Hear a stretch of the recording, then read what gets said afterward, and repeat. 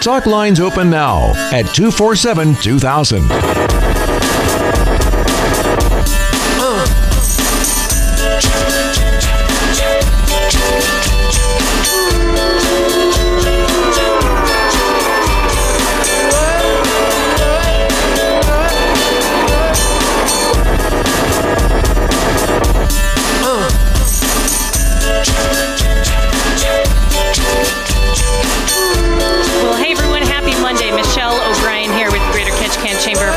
It is Business Matters Monday, and boy, is there a lot of business and a lot of matters happening around town. You just heard the Race to Alaska commercial. Don't forget, get your tickets over at KetchikanChamber.com. They are just $5. You need to guess the date, time, hour, minute, and second of that first boat to arrive in Ketchikan from the Race to Alaska. Now listen, if you're a really bad guesser, don't even worry about that, because everyone who buys a $5 ticket is entered to win for the drawing for 2 round-trip tickets on Alaska Airlines. But first up, we're going to talk about matters, issues affecting our community.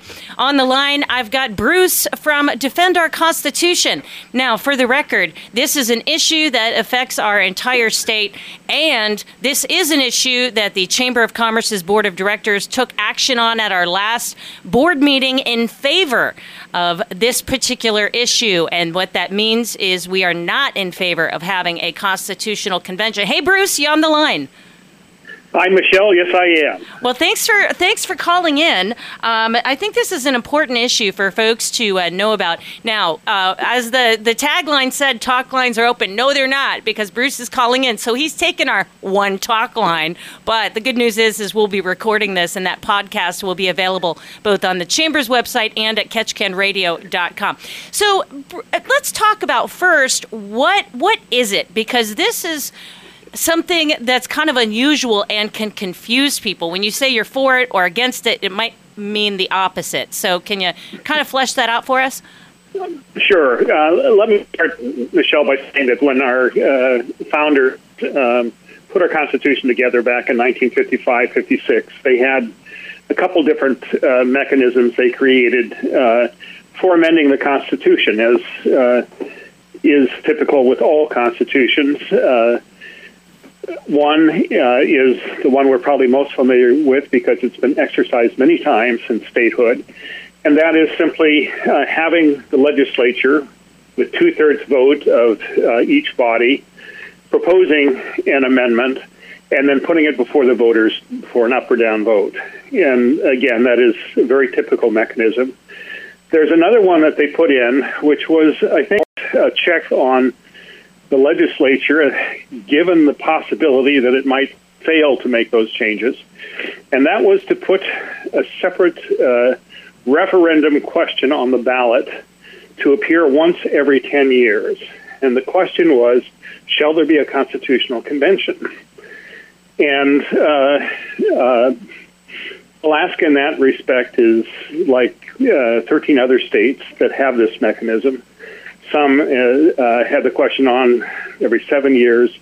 Some, a couple that actually default to 20 years. Alaska is one of 3 states that has the issue coming up in this election to review it on a 10-year cycle. The issue's been before the Alaska voters each time, each decade since 1972. It was originally voted on in 1970, and it barely passed. But the court concluded that the language had been misleading. The question posed at that point was, as required by the Alaska Constitution, shall there be a convention? And those who challenged the outcome said, look, people were misled by suggesting they were required to vote for it, and the Supreme Court agreed. And that's why it directed that the matter be placed on the ballot in 1972, and it has come up then on that second year in every decade since, and it's been rejected overwhelmingly 5 times. And now we have that question before us again in 2022. We think the circumstances may be a little different this year. For the most part, there has not been an active movement to change our Constitution through a convention, but there have just been a series of, I would say in some respects, unfortunate developments. There is a generalized anger nationally, I think, towards government, dissatisfaction, distrust, which may lead people to decide we've got to change things. We're simply going to vote for a convention. We have specific groups that are also interested in promoting a convention. Those who would like to embed the permanent fund dividend in the Constitution and direct how it should be allocated. There's been a lot of news here over the last 3 weeks about the likelihood that at the federal level, the right to abortion will be overturned, and that brings the focus back to the Alaska Constitution. And so there are some who would promote a convention to deal with that issue, others who are very dissatisfied with the judiciary. All of which is to say that there is a cauldron of issues that are bubbling that make this year different than I would say most. But hey, Bruce, Bruce, got a quick question for you. But I've also heard that there's also a huge risk if there were to be a constitutional convention of outside interests, outside the state of Alaska interests, coming in and kind of muddying the waters, if you will. Is that true? I think it is a great risk. I think it's a very good point. And again, it's the shades of politics that people might decide on a national level to become involved here will be across the spectrum. I think one has to recognize, as I mentioned before, there are only 3 states this year that have the question before them. The last time that any state had a constitutional convention was in 1978. And so this is a golden opportunity, especially with a small state like Alaska, where a relatively small amount of money could influence the outcome of an election, to actually use this as a test tube to reinvent government. So you can have national environmental groups, for example, that would be interested in making some modifications perhaps to our natural resources section or article in the Constitution. We have folks who, such as Grover Norquist's group, American Taxpayers for Americans for Tax Reform, who might well alight on Governor Dunleavy's earlier proposals to basically require that there be a vote of the people before any tax is imposed. It's a very populist idea, but one that has gained no traction in the legislature. Those are just a couple of examples, not to mention the, I think, hot-button issues I mentioned earlier relating to abortion rights. Gun rights would be another area, right to work. Again, there are a lot of national constituencies that would have reason, motivation to invest in any effort to rewrite a state constitution. And that's one of the great risks of all this. The Constitution itself makes clear that in a convention setting, the entire Constitution is open up for change. The convention delegates would have the authority to change anything, everything, including starting off with an entirely new document.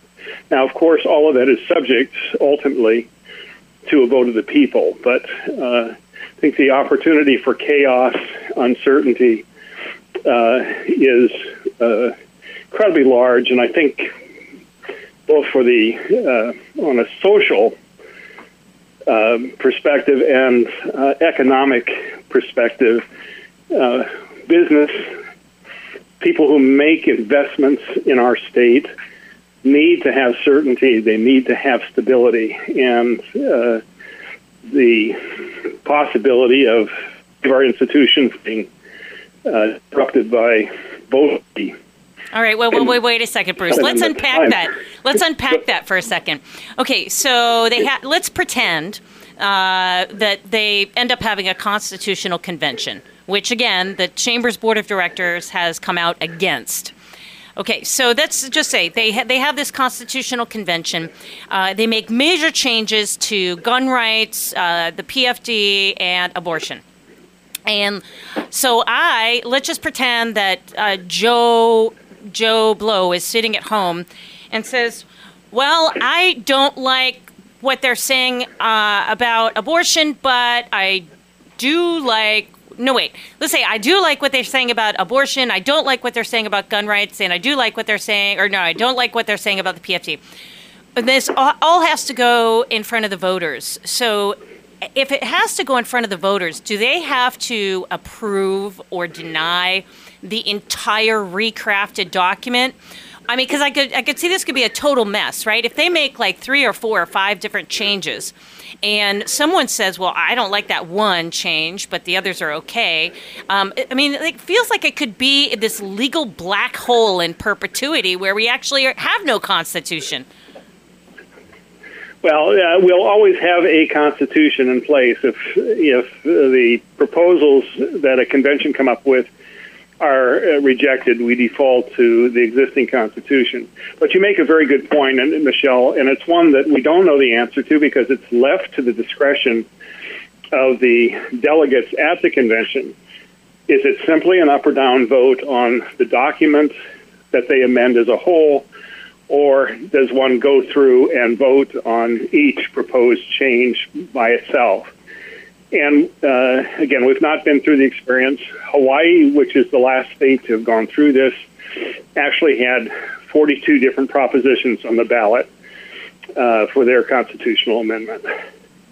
And in many respects, that may be the better outcome. But again, that's not something we will know the answer to beforehand. And one which the legislature itself, which sets the parameters of the convention, has any control over. Well, isn't it true?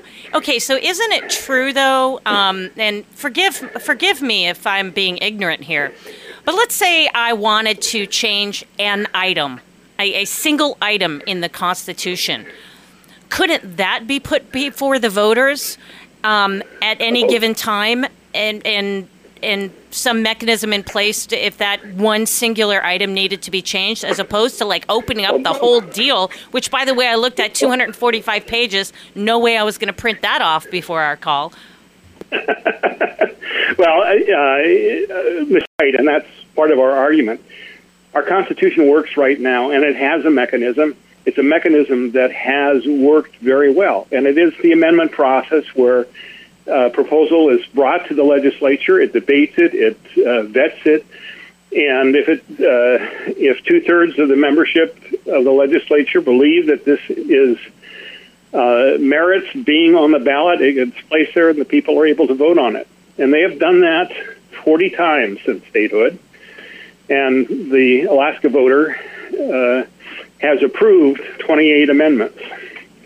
So the process works, and to your point, this is exactly the way I think our founders intended it to work in terms of having discrete proposals brought to the legislature, vetted there, and then placed before the voter. So do you happen to know off the top of your head, Bruce, what maybe an example of one of those amendments that was approved by the voters over the years? Oh, I can think of several, but a couple that were controversial at the time and had been challenged was the Alaska Marriage Act. Ultimately, proposition was struck down by the federal courts on federal constitutional grounds, but dictating that marriage would be between a man and a woman. Another is how we do reapportionment or redistricting, a big issue that's been in the news here lately, that created a nonpartisan board to help apportion the legislature. The permanent fund itself is a prime example of a constitutional amendment that changed the idea that there could be no dedicated funds. And as you know, probably more than just about any other single change, the permanent fund itself has changed the face of government in Alaska. So those are three examples that come to mind. Those are good examples. Those are good examples. So let's just clarify, if you're just tuning in, Bruce from Defend Our Constitution is on the line with us today, talking about this particular initiative that they have, for which the Ketchikan Chamber of Commerce Board of Directors voted in favor of supporting your efforts, which your efforts to clarify are that there should not be a constitutional convention. Hey, so let's talk, when I think people, especially in today's day and time, they're kind of leery, like, ooh, these people are talking about an issue. They must be some fringe group, political group out there, just because there's so many of them everywhere nowadays. But this group is not a fringe group. Who makes up your core group? Well, we have a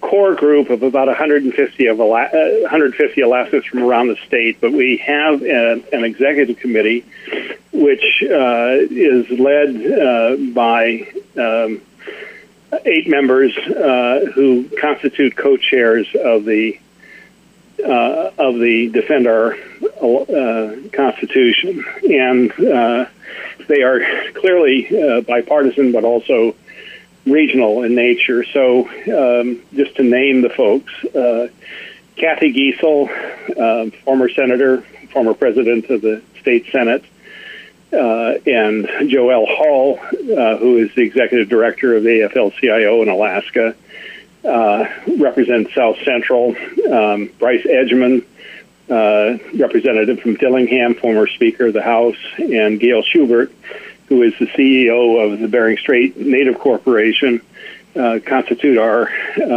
rural representation.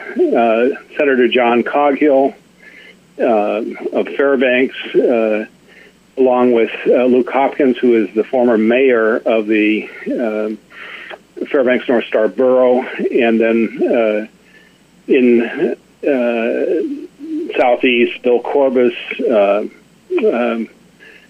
former owner-manager of the Alaska Electric Light and Power, and myself representing Southeast. Long and short, the group is definitely very bipartisan, and we have regional leadership around the state.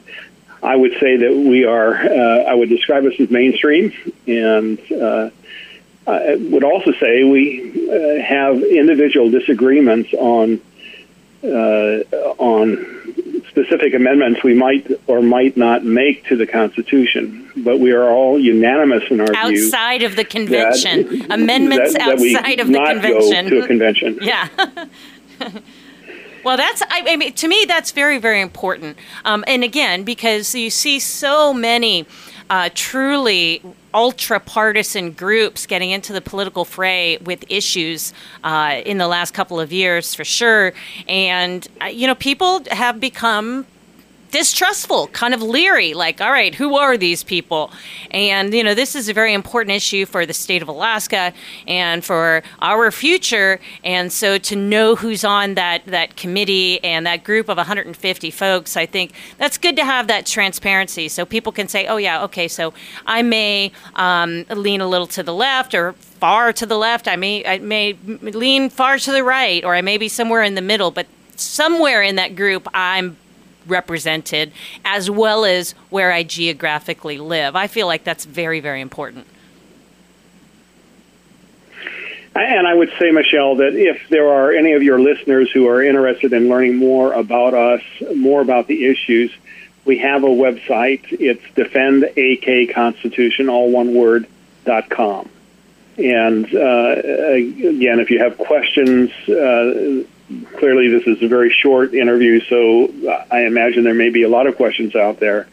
feel free to write us. We'll respond, but you will also find frequently asked questions. Hopefully that will be helpful in answering most people's questions. There's an opportunity to see some of the editorial comments that have been published in various newspapers around the state. To include the Ketchikan Daily News. That give an orientation for folks. Yep. To include, folks, the Ketchikan Daily News had a lengthy editorial a few weeks ago about this exact issue, and they are in line with the Chamber's Board of Directors and saying that we should not have a constitutional convention. Yeah, clearly lots of editorials out there, and I really appreciate you taking the time to talk to us today. Michelle, it's been a delight. All right. Have a wonderful day. Bye-bye. Bye. All right, there you have it. Typically, we do not do issues, necessarily issues that are political in nature, but this is an official Board of Directors stand that they have taken as of our May board meeting. Hey, what else is going on? You want to take a stand on something? You need to head on over to ktntalk.com and fill out the Tourism Strategy Management Survey. Those are available until June 30th. It is mobile friendly, so you can do it on your phone. Doesn't take very long at all. I did one.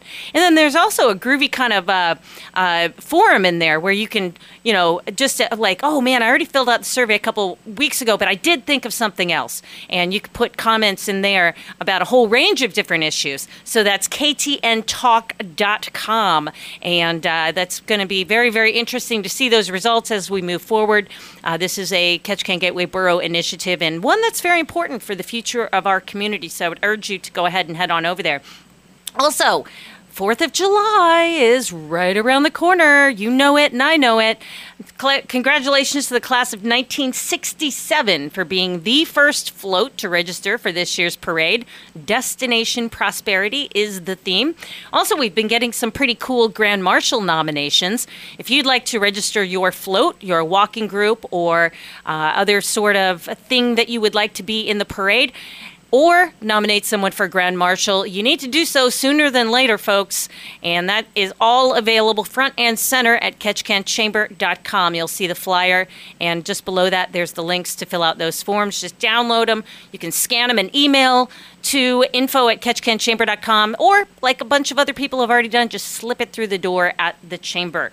And so that'll do it for today. I want to give a big shout out to the Chamber's newest members and sponsor, by the way, Power of Wellness Clinic. And another big shout out to Marcus Martin for opening the Alaska Bigfoot Adventures. He's also a new Chamber member. And welcome to returning sponsor, GCI. So there you have it. Look for our newsletter that comes out every Monday. I also post the link to that in the afternoon at our Facebook page, Ketchikan Chamber of Commerce. So have a great rest of your week. Remember, we're happy to help you anytime.